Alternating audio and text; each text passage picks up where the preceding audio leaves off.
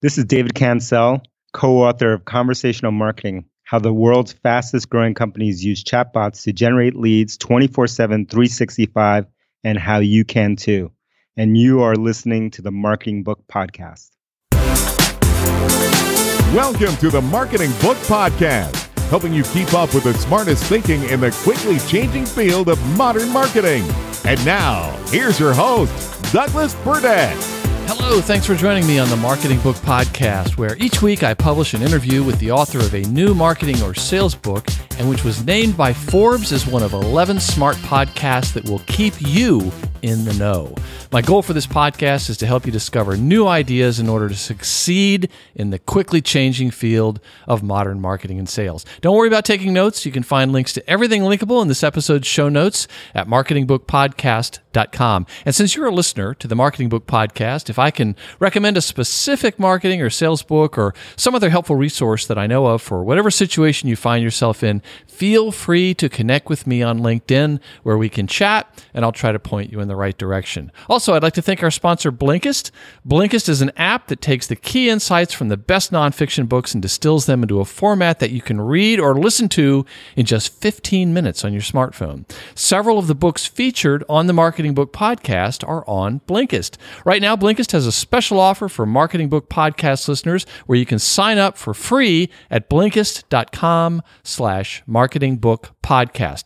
Blinkist is spelled Blinkist, and if you opt for the paid version, you'll get an additional 20% off, but only if you go to Blinkist.com/marketingbookpodcast or just click the link at marketingbookpodcast.com. And now, on with the show. Today, we welcome David Cancel to the Marketing Book Podcast to talk about the book he has co-authored with Dave Gerhardt, Conversational Marketing, How the World's Fastest Growing Companies Use Chatbots to Generate Leads 24/7, 365, and how you can too.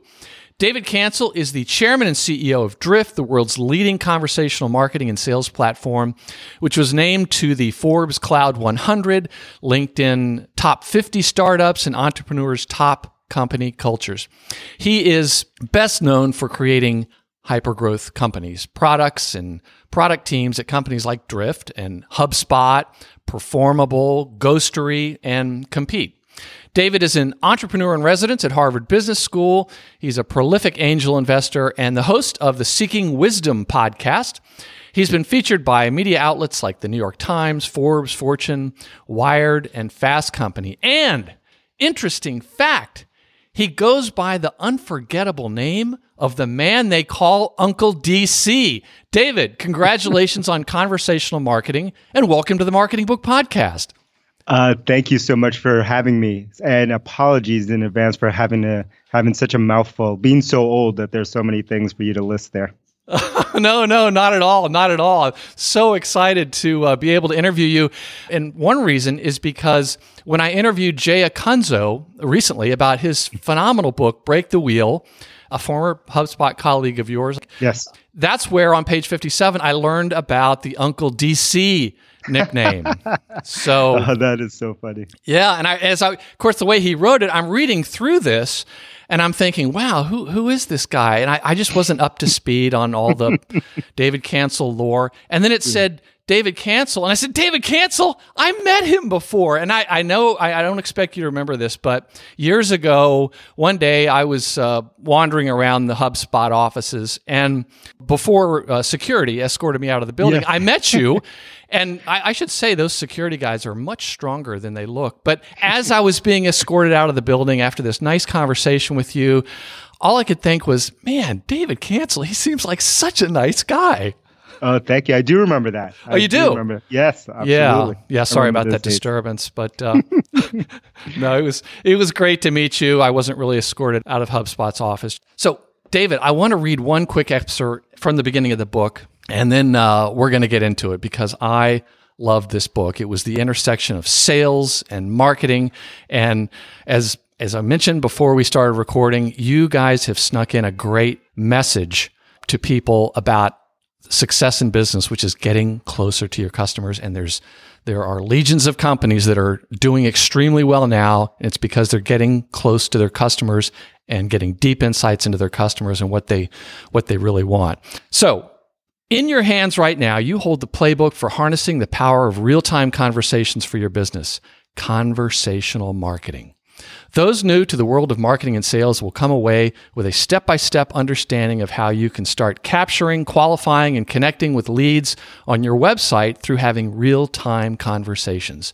More experienced readers will gain a deeper understanding of how people prefer to buy in today's real-time, on-demand world, while also discovering new strategies and tactics that have been missing from the traditional marketing and sales playbook.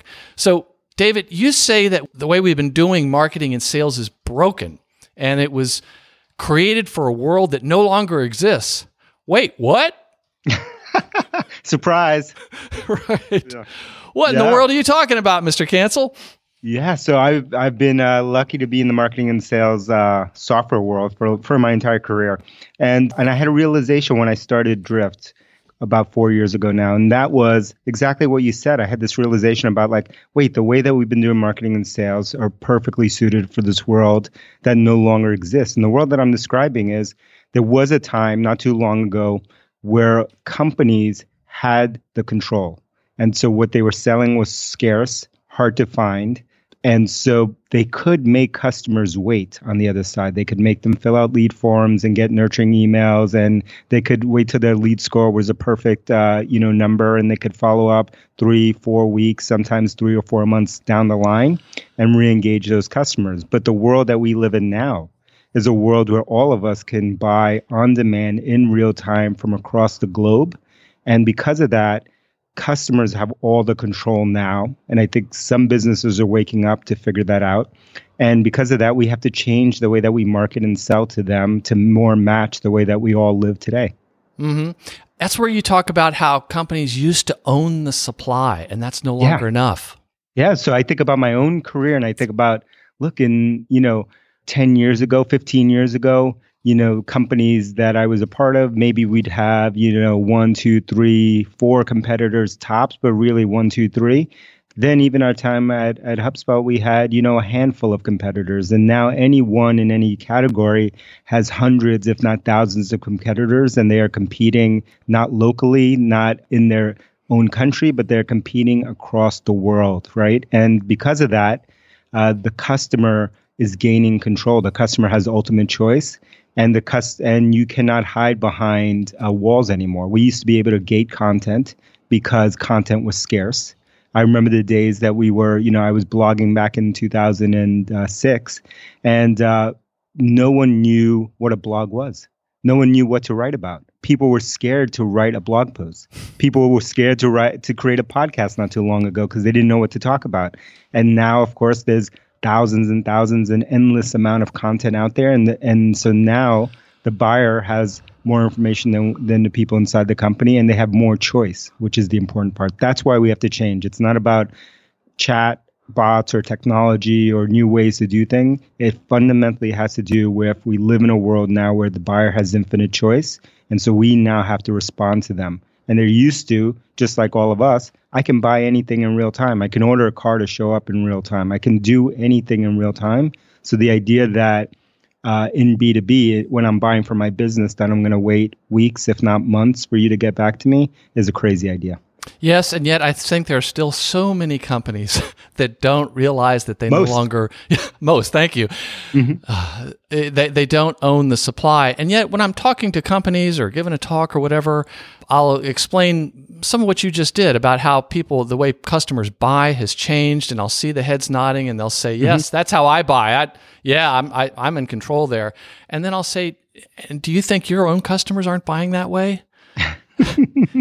It's crazy because one thing that I did early on starting the company is, and I still do it, every time I got a chance to be around a salesperson, a sales leader, a marketer, I would always ask them the same questions.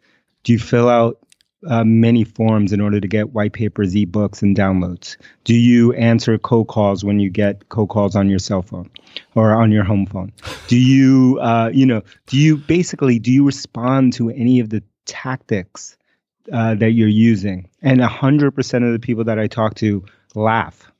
You're leading the witness, counselor. Yeah. They laugh in front of. They laugh at, and then when I ask them these questions, and then I ask them, well, what do you do to your customers? And they do exactly the things that they laugh at, 100% of them. So, I say we've hit peak insanity when 100% of the people who are doing an activity would say they would not respond to the activity if it was used on them. Oh, yes. Well, for context, let's go back in time just a bit and explain the different waves of messaging. You said there were three of them to help people better understand where we are now.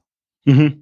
And so I look back at time and say, and this is the reason that messaging is so important now, is that messaging from a technology standpoint has not changed my entire career. So I've been using messaging for at least 25 years, right? Whether it's something that looks like Slack or Microsoft Teams. Back in the day, we called it IRC, and there was a million of us geeks using that, 25 years ago, if not longer.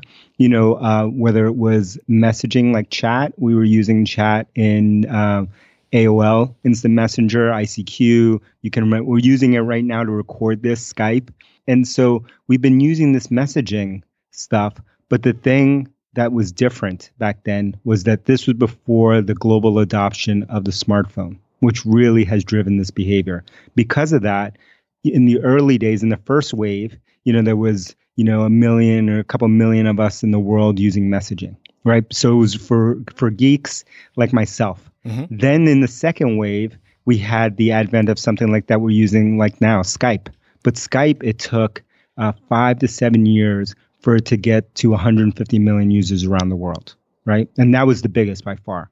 Now, because of the smartphone in the last 5 to 10 years, like we have seen billions of people using messaging around the world, but not only using messaging, but defaulting to messaging being their preferred way to communicate, whether it's texting, whether it's DMing on, let's say, Instagram or Facebook or LinkedIn or what have you, it's their preferred method. What does that tell us? That tells us that now it has become normal. And when a pattern becomes normal like that and preferred, it's time for businesses to recognize that and to adopt that new technology, that new channel in the way that they market and sell. Mm-hmm. So before we get into a discussion of the chatbots and some of the specifics of that, let's set the stage in terms of the problems that probably almost every listener is having. And explain what you mean when you say that your website is very likely leaking revenue. Oh, yeah. So, we think about the analogy I started to use early on to explain this to people was think about your website like a store, a physical store that you go into. Mm-hmm. Now, if you went into a physical store to buy anything, and when you walked in the store, there was no one in the store, and the only way that you could buy something or indicate that you were interested was to fill out a clipboard. Remember those little clipboards or the books that they would leave at the front of the store? To fill out one of those with your name and your email address, to leave the store, and then to hope that one day someone from that store will call you back up and say, hey, Doug, I see that you were in the store. You're qualified now. Would you come back to the store? I'd like to sell you something. We'd all laugh at that idea. But that is what the vast majority of websites are doing today in when they try to sell to a business. They make their version of filling out the book is a lead form. Their version of making you wait is nurturing and scoring. And so they're making you wait and then pulling you back in. Instead, what about if those people who walked into the store, you could have someone there 24/7 who could answer their questions and respond to what they wanted and make them feel like a welcome guest. Yes, and you talk about the disturbingly small percentage of tech buyers that fill out forms now. Yes. Mm-hmm. And then it's like, I think only about 10% of B2B companies, based on one study, only 10% respond to the leads fast enough if they respond. So, David, why then are so many of us sticking to the forms and follow-ups approach? Because they haven't listened to this interview and and read your book. No, I think, we are because one, we have habits. It's two, these things have worked for in the past, so they bias us right there, and they worked really well. And what we don't notice while we're still using these techniques is how they're becoming less and less effective over time, because they're a set of tools that we understand. We know how they work. We've now mastered them. And so we rely and we're comfortable on these things. But there are people who have started to realize that the efficacy is going down, that they're not working the way that they used to. And those have been the early adopters who have moved to conversational marketing a few years ago and have added that to their arsenal. But people are waking up and starting to see this because this is the way they buy normally. Mm-hmm. Right? It's not about a new technology. It's like they are living it and they are doing it every single day in their own lives. And now they have to understand that the buyers, when a business buys from your business, that's still a person on the other side. There's no fictitious thing called a business. That's not an entity, right? It's a person just like you. Right. And if it ever seems like things are just moving too slow for you, David, you seem like a very patient person, but just remember, it took thousands of years for someone to stop doing bloodletting. Yes. So for a long time, people thought, no, this is the way it's always been done. This is working. And then somebody finally realized maybe there's a better way here, and we shouldn't keep doing that.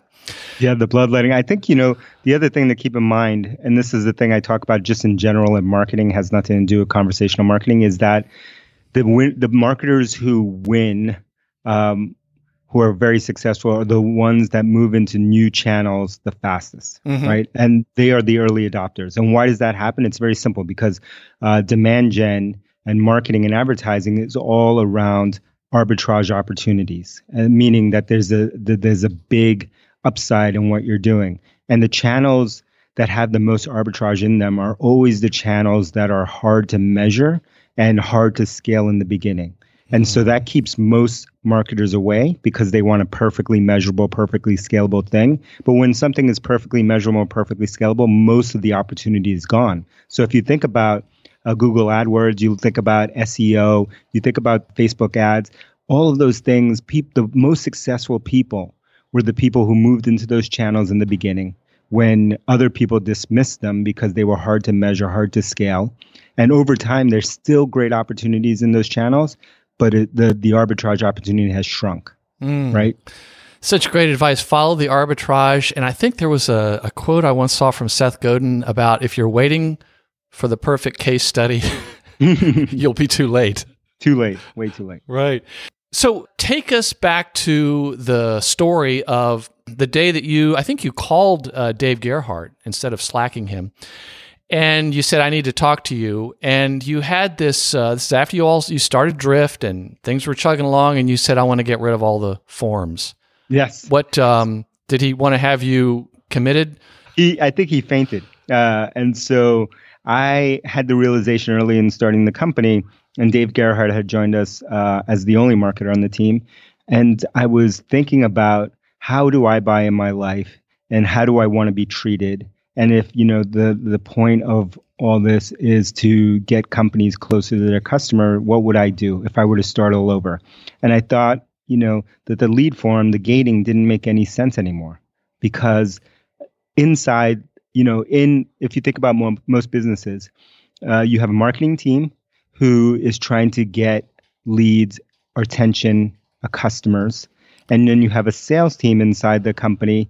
And if most sales teams, actually 100% of them that I've ever met, will tell you that they don't have enough leads, or have never been given a lead of any quality by their marketing team, right? That's a universal truth. The leads are weak. Yes, you're weak. Right. Yeah. David's not talking to me. He's quoting from Glenn Ross, but you're free to call me weak. That's fine. We'll get to that later. And so that has been true forever. And so I realized, look, if you have people inside the building and a sale has never happened until a conversation has started, why not remove the barriers, remove the hurdles that we're putting up in marketing, and connect the people who are ready to buy now with the people inside your company who can help them do that. And so I called them and I said, I have an idea. We need to do something. We need to remove all of the lead forms that we have on our website at that point. And he genuinely was speechless. He did not talk for a couple of minutes. It was silence on the other end. And that doesn't normally happen? No, never happens. And so he finally spoke up and said, what are you talking about? How are we going to get leads if we have no lead forms? And I said, I don't know, but we need to take them down right now. And we need to start to have conversations with the people who want to have conversations with us. And that started this kind of no forms little movement that we started within the company. And that has led us to where we are today. And that's why back to Jay's book, why it was one of the cornerstone stories and one of the first chapters about questioning best practices. Mm-hmm. Absolutely. So it was a best practice that, was singed in my head of like, obviously we need lead forms, and obviously we need to score them, and obviously we need to put more hurdles, not less hurdles. And I inverted and said, if the point of business is to create a customer, then let's take down the walls. Right. And you talk about how removing forms is the equivalent of removing a roadblock. But in the book, you don't say go cold turkey, whole hog like Dave Cancel. Yes. Keep your forms. I mean, don't follow best practices. Don't do exactly what David Cancel and Drift did. But you talk about, okay, keep your forms. Go into this slowly. Explain the concept of the second net. I think that will make people feel a lot less frightened. Yes. So the idea is, again, if we think about our website, we have one net today to fish with. And that net in most websites is a set of forms, right? And so the only way that you can get someone who's interested in your business, whether they found it through advertising, Google, whether someone on your sales team has reached out to them and made them aware of your business, at the end of the day, they're always going to come back to the website to research what this company is about and what are the products and services that you offer. And the only way that you can take that intention and that intent and convert into a customer is by gating and putting a lead form. So if the customer prospect happens not to fill out that lead form, they've vanished, right? They're part of the 98% who have never converted on your website. You have no idea. And so you only have one net. And so we say the baby step way to approach conversational marketing is to just add a second net. Don't remove your first net if it makes you too nervous, but just add a second net and add this fast lane ability. We call it this fast lane. So if you're on the highway driving and you have your standard tolls where you have to stop, you have to wait online, you have to take out exact cash or coins. In some states, they have a fast lane option, which if you have a transponder, you don't have to stop. You just keep driving. So we say add the same thing, add a fast lane channel to your website by adding a conversational marketing product. And for the people who elect to take that path, you can connect them directly with the salespeople within your organization. Okay, so I want to ask you a question that a lot of people are probably embarrassed to ask. Okay. What's a chatbot? So a chatbot, in this context, a chatbot is an automated way for you to handle inquiries, questions, comments that may be coming in from a customer. So, or a prospect. So someone is having a conversation with you, and it can be, there are voice chatbots, there are text chatbots, but in this case, we're talking about a text one. So text one is you ask a question, the bot uses AI and intelligence and references even the documents that you may have created somewhere else to try to answer that question in an automated fashion for your business. And you don't want them to think that it's a human necessarily, right? Yeah, so that's our approach. So one thing that... Well, it's honest. You're not going to fool. These customers have the control, and I don't really think you can fool them. Yeah, and so when we started, we started to think about, okay, how do you use chat to make your website available 24/7 because the company goes home and works 9 to 5 and people have weekends. And so like, how is this going to work? And so we thought of the idea of like, what about if we introduce a chat bot to handle this? And immediately I thought like, one, I don't know if it'll work. Two, I actually don't like bots myself because most of my experience with bots were bots who pretended to be human, who had names like Amy or Lisa or whatever, and tried to fool you into thinking that they were a real human. And the moment that you figured out that this was a bot, you were disappointed and maybe even angry, right? And so we said, let's be honest. Let's just say this is a bot, and let's always call it a bot, and let's never call it by some human name. And by doing so, maybe we'll lower the expectation of the customer. We'll be honest with them, and they'll know what they're dealing with, and they'll want to use it. And so we did that, and we found that by doing so, people were willing to use it. They knew it was a bot, And the reason that they were interested in using it had nothing to do with being a bot or not a bot. It had to do with, by using this path, they were able to answer their questions in real time on their schedule when they wanted an answer, and not have to wait for days, weeks, or months for the business to get back to them. Right. And it's also a way to triage so they can get their information quickly. And if I'm able to get it from a chatbot and get the information I need, that's what I want. And I want it quickly. Some of them work really, really well. Mm-hmm. But what this does is it helps to determine who they should be speaking to if they need to get a human involved. In fact, I've even seen some where they say, sounds like you have this issue. Can I get a representative for you, or can I get a human for you? Which is kind of a funny way to do it. So, talk about some of the questions that you all ask when somebody gets to your site. What I'm referring to specifically is this concept of what, who, and how. Mm-hmm. It's fascinating how, following that framework, the visitor is able to get the information they need quickly and or get to the right department they need to speak to quickly. Yeah. And so when we launched this, and we were doing it for our own website, obviously we were the first person to do it, to use it, we started to think about, okay, what are the questions that we need to ask someone? Like, what would be the right interaction? And for me, I went back to, within a company, if you have a sales team, you have a set of what you would call qualifying questions, what you want to learn from the person on the other end in order for you to be able to serve them the best way. And so we said, instead of inventing an entirely new set of questions, why not just ask them the questions that we would ask them if we were having a real conversation on the phone with them or in person? What would we ask them? Questions like questions like, who are you? So that you have context in order to serve them. What are the things that you would like to learn about? Obviously, again, to try to serve them. And so we ask very simple questions, just like in a conversational way. One thing that's hard for people is if you've come from doing things the existing way, the traditional way. It's almost like when we started to move online as marketers, and all of a sudden there were people, young people coming out of college who were digital natives. They had grown up digitally. And for some of us who had not grown up digitally, we had to make a transformation of like, how could we blog? How could we communicate this way? Same thing we're seeing with conversational marketing. People of a certain age are conversational native because they do this all day long. And so they're natural in asking and able to have conversations online and ask questions in a friendly way. And we're teaching people how to have conversations. So when you all went to your no forms approach, did you get fewer leads? Quite the opposite.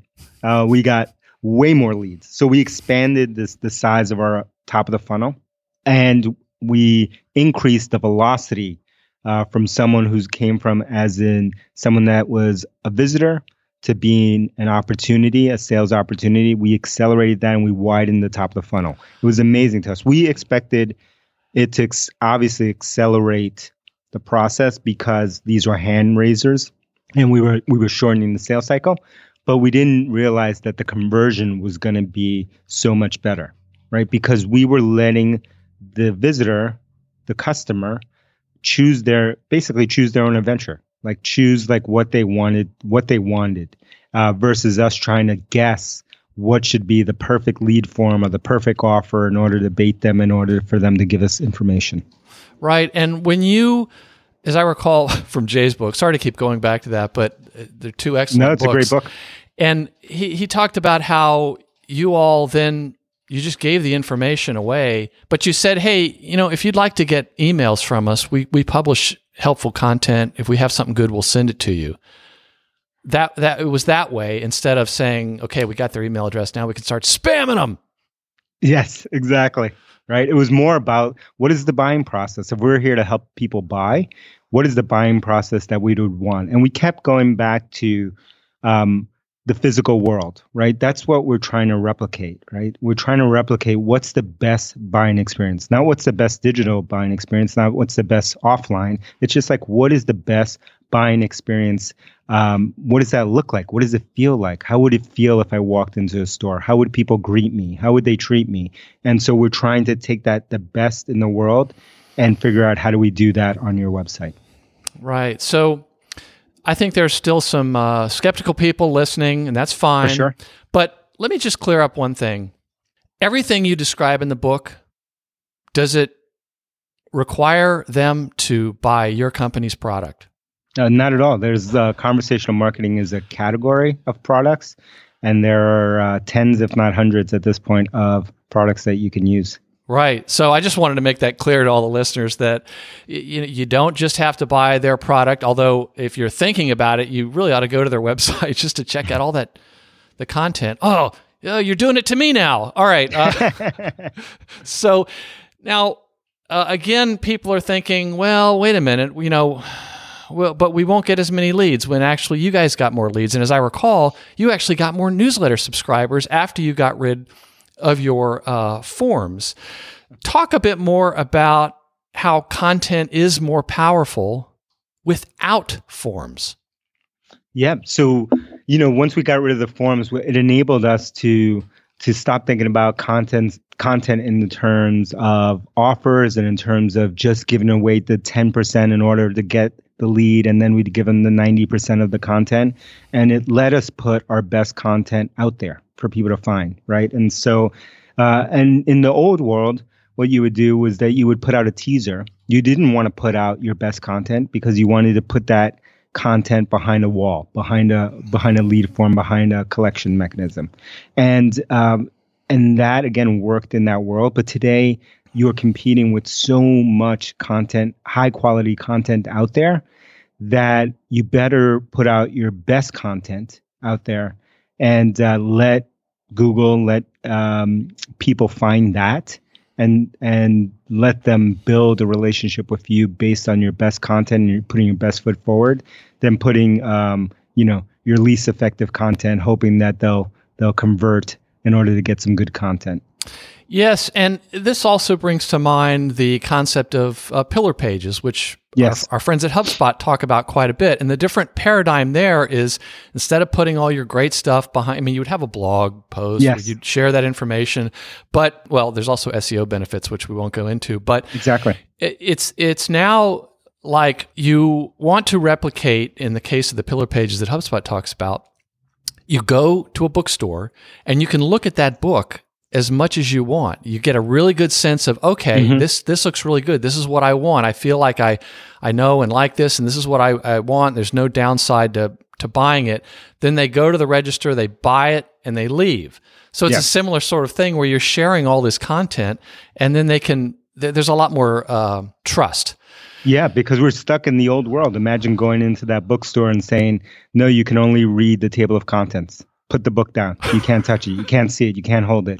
And once you buy it, you can read the rest of it, right? We would laugh at that and say, or once you give me your contact info, I'll let you read the first chapter. It's like, no, that wouldn't work in the real world. Again, we're trying to replicate what is the best experience that we have in life, and how do we bring that online? So, DC, can I call you DC briefly here? Absolutely. My wife calls me DC. So she does. Okay. Yeah. DC, let's talk about MQLs, SQLs, and CQLs. Yes. Okay? Yes, let's do it. So, as background, explain MQLs, SQLs, all the salespeople, a lot of the marketers are going to know what they are, but explain what that is, and then introduce the concept of the CQL. Okay. So, if you think about a marketing funnel, and you think about someone coming from the top of the funnel, so we call that tofu, to the middle of the funnel, we call that mofu, and then the bottom of the funnel, which is obviously bofu. And so if you think about someone coming through those different stages, we in the industry develop these terms of MQL and SQL. We also have SLAs, and we have lots of other acronyms. But an MQL is a marketing qualified lead. And what that is not only a lead that has been captured by marketing, but one that has been qualified in some way. Traditionally, that has to do with combination of their information. Are they a certain company? Are they an ideal customer? Do they have a certain fit? And behavior, which is, do they read certain articles? Have they come back a certain number of times? Have they expressed interest? So there's some qualification mechanisms that are different for each company, but that are usually based on demographics and psychographics, and then also behavior. And then that marketing qualified lead is a contract that the marketers have with the sales team that says, every time we give you a lead, we're going to have them qualified using these heuristics. Then the sales team doesn't usually trust the marketing team, so they re-qualify the lead once they get it from marketing. So they take that MQL that's been handed to them, and they then do their own qualification, which is usually a set of qualifying questions that they would ask. Usually a business development rep, a sales development rep, or even an AE, an account executive, would do that on the phone, over email. They would ask them another set of qualifying questions. Once that sales rep or BDR, SDR feels that this is really a good lead now, they would call it an SQL, a sales qualified lead, and that would become an opportunity that they would then try to pursue. So those are MQLs, SQLs. We introduced, because we go around the typical funnel, because we don't go through the traditional lead process, we skip the MQL and we skip the sales qualification question. We try to do both of those things in real time. We created something called a CQL, which is a conversation qualified lead, which the way to think about it is, this would be the way that you would qualify a potential customer in the real world. You would have a conversation with them. You would ask them a certain number of questions. They would ask you some questions. And during that conversation, you would figure out, is this a good customer for our business? Then can we serve them in the right way? That is what we call a conversation qualified lead. And we do that actually the same way, by having a conversation, but in this case, having the conversation online. And so that has to do also with how conversational marketing can also help to minimize the traditional family feud between sales and marketing? Absolutely. And so what we find across our entire customer base is that conversation qualified leads are the highest quality leads. Why? It has nothing to do with chatbots and chat and all this kind of stuff. It's obvious. It's because these are people who have come and said, I want to take the fast lane, Doug. I don't want to fill out the form. I want to talk to someone right now because I'm interested in buying. Obviously, those would be the most qualified people. Then you have your PQLs, which are product qualified leads. So imagine that you sell a product like Dropbox, or a product that's a SaaS-based product, or an information course out there. If someone creates a free login to your product, or a trial login to your product, they're probably more qualified than someone who downloaded an ebook, who's probably would be an MQL. So the PQLs are the second best, and then the last on the rank is the marketing qualified leads, because those are usually someone who might subscribe to a newsletter, maybe filled out to download some content. Those are probably the people who have the least intent, who need the most amount of nurturing. So you want your hand raisers first. You want the people who are willing to actually test drive your product second. And then you want your people who are just browsing around as your last. Right. So back to those doubters, if they're still listening to this episode. Maybe they unplugged. Right. It reminds me of that meme of the little boy who is looking very skeptically up at the woman who always says, so you're telling me. One of the objections you get from companies that are first learning about this is that they're concerned that a bunch of marketers and salespeople are going to end up wasting their time talking to a bunch of random people who are never going to buy. How do you respond? That's a funny thing. So again, that they're never going to buy. One, you can have, that's why you have a chatbot who can ask the same qualifying questions that a human would. Mm-hmm. And so you don't actually have to, your sales team does not have to talk to anybody unless they have been qualified before reaching that salesperson. That was a very, very, very important part of what we were doing, because chat had existed for a long time on websites.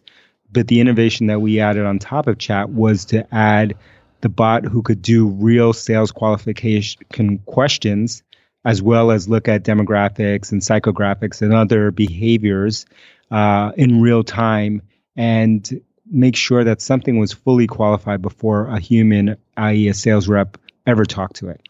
So, what we experienced ourselves when we launched Drift, and we didn't have any salespeople at the time. We had one person on the team, another former HubSpot colleague, who was helping us out on the sales side. And we connected his calendar to the bot, and the bot would ask qualifying questions. And then if a person was qualified, they would schedule a demo on this person's calendar. And then when we launched it, the person came in the next day and said, "Holy smokes!" And just like everyone in the company, we were tiny at that point. We were probably like 10 people. Turned and was like, "What happened?" And he's like, "This bot is game changing. This is incredible." And we were like, "What happened?" And he's like, "I woke up this morning and my entire calendar for this week is scheduled with qualified demo opportunities." And of course, we thought something was broken. We thought maybe, holy smokes, maybe the bot just put the same one. Maybe there's only one or two, and it's just been like repeating on the calendar. Something's broken. So we're running, trying to figure this out, and we're looking, and we're like, holy, these are all different people. These are all qualified. These are all real. And that person did not have to waste time chatting with anybody. That person woke up, and all these things were in his calendar scheduled to get back to the customer when the customer wanted him to get back to them. And David, it seems to me like you can actually capture more information with a chatbot, if done correctly, than from a form. 100%, because in a form, one, you have fatigue on the end of the buyer, so you can't ask them 35 questions on a form, right? You want to keep forms short. And within a conversation, think about the richness in a conversation like the conversation we're having now. Even a 5-minute conversation is going to give you, a 2-minute conversation is going to give you way more than you're going to collect in your 5 fields on a form that have to be perfectly formatted. And we're not mind readers. We don't know what's on the mind of the prospect. We hope that the 5 questions that we're asking on the form are the right questions to answer. And obviously, our sales teams are skeptical. That's why they ask their own questions and requalify someone afterwards. So we say, why not just cut to the chase? Let's ask the questions that the sales reps are going to ask anyway, and let's ask those up front. Right. And in the book, you talk about how you'll ask people, what brought you here? And some people will say, I listened to David and Dave on the podcast. And then it responds back and says, great. Thanks for listening. Please leave us a 5-star review, so forth and so on. Yes. Well, David, you guys are on top of things, so I'm sure you've already thought about this. But now what happens after somebody listens to this episode and they come to drift.com and they start chatting with you and they say, what brought you here? And somebody says, I heard David on the Marketing Book podcast. Now, we've given it some thought, David. Okay, so I just want to pass this on to you. We thought maybe your algorithm could then say, I'm sorry you had to learn about David that way. That was unfortunate. That was unfortunate. Or we're sorry you'll never get those 45 minutes of your life back. But anyway, it could go on and on. But at any rate, I've just got to ask one other big question here for you as we talk about chatbots and conversational marketing. Does this mean email is dead?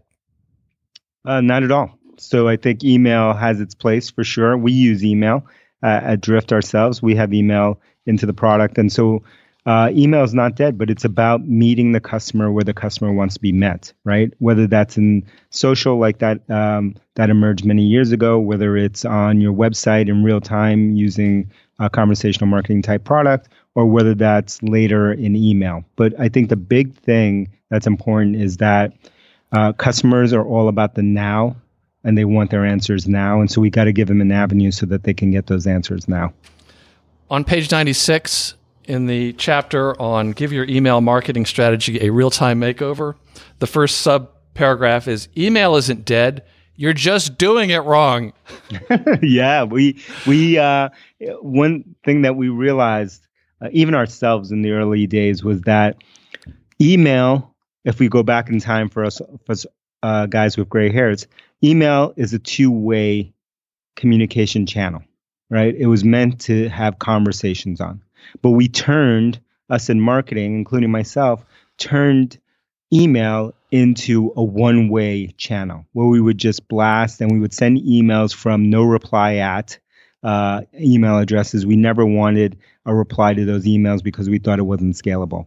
And what we say is, let's turn email back to where it came from, turn it into a two-way conversation. Let's send out emails, but also have a way to reply back to those emails if someone happens to reply. And it's funny because it's the same kind of reaction that you would have when you would say, take down the forums. Doug, we possibly couldn't do that. What are we going to do? Too many people are going to contact us. What? You're in business. Like, the thing that you want is people to contact you. And by the way, those salespeople again said that they never have anyone contact them. And you're saying that you're spending all this time trying to get someone's attention. And when you get their attention and they want to reply back to you, you would say, well, that doesn't scale.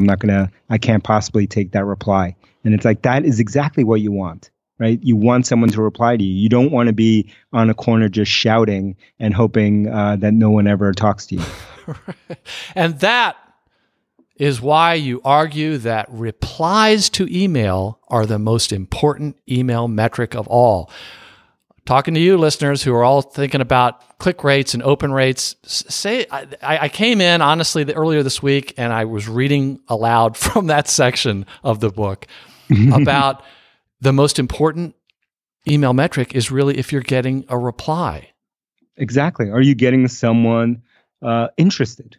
Yeah. Are they willing to reply? Like, that's the thing. It's not like open rates. Open rates don't matter. Click rates don't matter. It's like, will they actually reply? Will they start a conversation? Again, because the fundamental thing that we realize is that a company has never sold anything without a conversation starting, right? A salesperson has never had a sale without a conversation. And so our job is to start conversations, not to prevent them. Yes. Set the megaphone down. So one other question. Explain why you all went to pure text emails, none of this beautiful HTML design stuff. We did that because we wanted to encourage people to reply and for people to feel like this was a real email. Because all of us, the beautiful emails worked really well in a world where that was scarce. Again, back when there was arbitrage. But now that every email looks that way, we become numb to them and we become blind to them. And so we immediately hit the delete button before even looking at them. And so we said, let's go back to treating email like it was. Let's make people feel like they can and should reply to this email. And the best way to do that is to send it in plain text like it's a real email. What a change in strategy. We go back. Everything old is new again. Yes.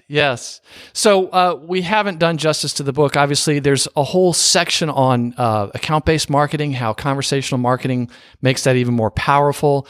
And I should add that I noticed on your website, you all did a guide along with Demand Base about ABM and conversational marketing. We'll include a link to that in your episode's show notes at marketingbookpodcast.com. But also, you talk about how this approach is about a great way to make sure your customers are using your product, that your customers are successful, but also, as I mentioned at the top of the interview, that this is a way for you to get closer to your customer. And the way that companies are succeeding now is the ones that are getting closest to the friction in their customers' lives. Absolutely. So, David, if readers took only one thing away from the book, what would you hope it would be? Go start conversations, right? Go talk to your customers, get close to your customers, because we are moving towards a world where the companies who are closest to their customer will win. And you see that happening every day. You see that happening. You see Airbnb taking over an industry by building a closeness to their customer that Marriott and many of the other hotel chains never had. They own that customer relationship, and that allows them to grow. We see that happening, obviously, with Uber and Lyft. We see that happening with Amazon. We see that happening in every single category, Netflix over Blockbuster. The ones that have been closest to the customer and own that relationship, and those are the companies, I should say, that are winning. And I think the future belongs to those type of companies, and so we need to move our companies towards that future. Amen. So, David, what books have inspired your working career? Oh, wow. So many. So I'm... you hear that, everybody? He's a reader. I'm a giant reader, obsessive reader, and so I have. That's how I started our podcast. Was just because I read so many books. I'm usually reading 5 to 6 books at a time, and which is a whole nother topic. And so I love and I give away books. And if anyone reaches out to me and is interested in reading, I'm happy to send you some books that I love. But some of the ones that there are 3 that have been fundamental to Drift. I'd say personally, one that I reread all the time is called Managing Oneself. It's a $5 book. You can read it in probably an hour tops, written by Peter Drucker. I would advocate for everyone to get that book and for them to reread it every 5 years. And then 3 books have really helped us at Drift. One of them is called Made in America. It was written by Sam Walton, the founder of Walmart. Fantastic book. That book was religiously read by Jeff Bezos when he was starting Amazon, and is referenced in the second book that we love, which is called The Everything Store, which is a story about Amazon. And then the third book is called Built to Last, which is the story of Home Depot. And all 3 books are about retail. Didn't realize it at the time, but it's all because they're about getting closer to the customer. Oh, my goodness. And I have not read any of those. Well, my goodness. You just added to my list. I'm going to send all 3 to you. Oh, thank you. That's very, very kind. I really appreciate that. Because I've been looking for books to read. No, I'm kidding. Obviously, I love doing it. And it's even more exciting to be able to interview the folks that write them. Are there any recent or upcoming books that you recommend or have heard about or looking forward to reading? Yeah, I have a friend who wrote a great book called Peak Performance, and Brad Stulberg, and he has just released a new book called Passion Paradox. So it's about people who are deeply passionate, like myself and yourself, about specific areas and how they can find, I won't use the word balance, but how they could make that fit within their lives. And so Passion Paradox is a book that I'm looking forward to reading. Oh, terrific. That's great. So, David, how best can listeners learn more about you and this book? So the book, you can find out about conversational marketing everywhere that books are sold. Obviously, Amazon, obviously, any bookstore out there. Right now, we happen to be in 147 of the U.S. airports right now. So if you look for the bookstores there, you'll find conversational marketing. But you can also find it at www.drift.com/book. And myself, I'm easy to find. I'm DCancel, DCANCEL on Twitter, LinkedIn, Facebook, and everything else. And for the listeners, if you see conversational marketing in the airport, please take a picture of it and tweet it out. Include me. I'm Marketing Book. David is DCancel. Make his day. Oh, yeah, that will make my week. I will really appreciate it. Okay. Well, we'll include links to all the books that we've talked about, your site, your LinkedIn profile, Twitter handle, and so forth on your episode show notes at marketingbookpodcast.com so that the listeners can reach out to you and connect with you and hopefully thank you for being a guest. And for you, dear listener, if you're listening on your smartphone and you've subscribed to the Marketing Book Podcast on iTunes or your favorite podcast app, all these links can be found by going to this episode on your podcast player and clicking on the show notes link. The name of the book is Conversational Marketing: How the World's Fastest Growing Companies Use Chatbots to Generate Leads 24/7, 365, and how you can too. The authors are David Cancel and Dave Gerhardt. David, thank you very much for joining us on the Marketing Book Podcast. Oh, thank you so much for having me, Doug. I love that we've come full circle from that meeting back at HubSpot years ago. And that closes the book on episode 221 of the Marketing Book Podcast. For more, check out this episode's show notes at marketingbookpodcast.com. And if I can recommend a specific marketing or sales book or other helpful resource for whatever situation you find yourself in, feel free to connect with me on LinkedIn where we can chat and I'll try to point you in the right direction. My name again is Douglas Burdett. Special thanks to our sponsor, Blinkist. To support the Marketing Book Podcast and start your free Blinkist trial or get 20% off your yearly plan, visit Blinkist.com/marketingbookpodcast or just click on the link at marketingbookpodcast.com. And please join us next time as we welcome Peter Fader to the Marketing Book Podcast to talk about the new book he has co-authored with Sarah Toms, The Customer Centricity Playbook.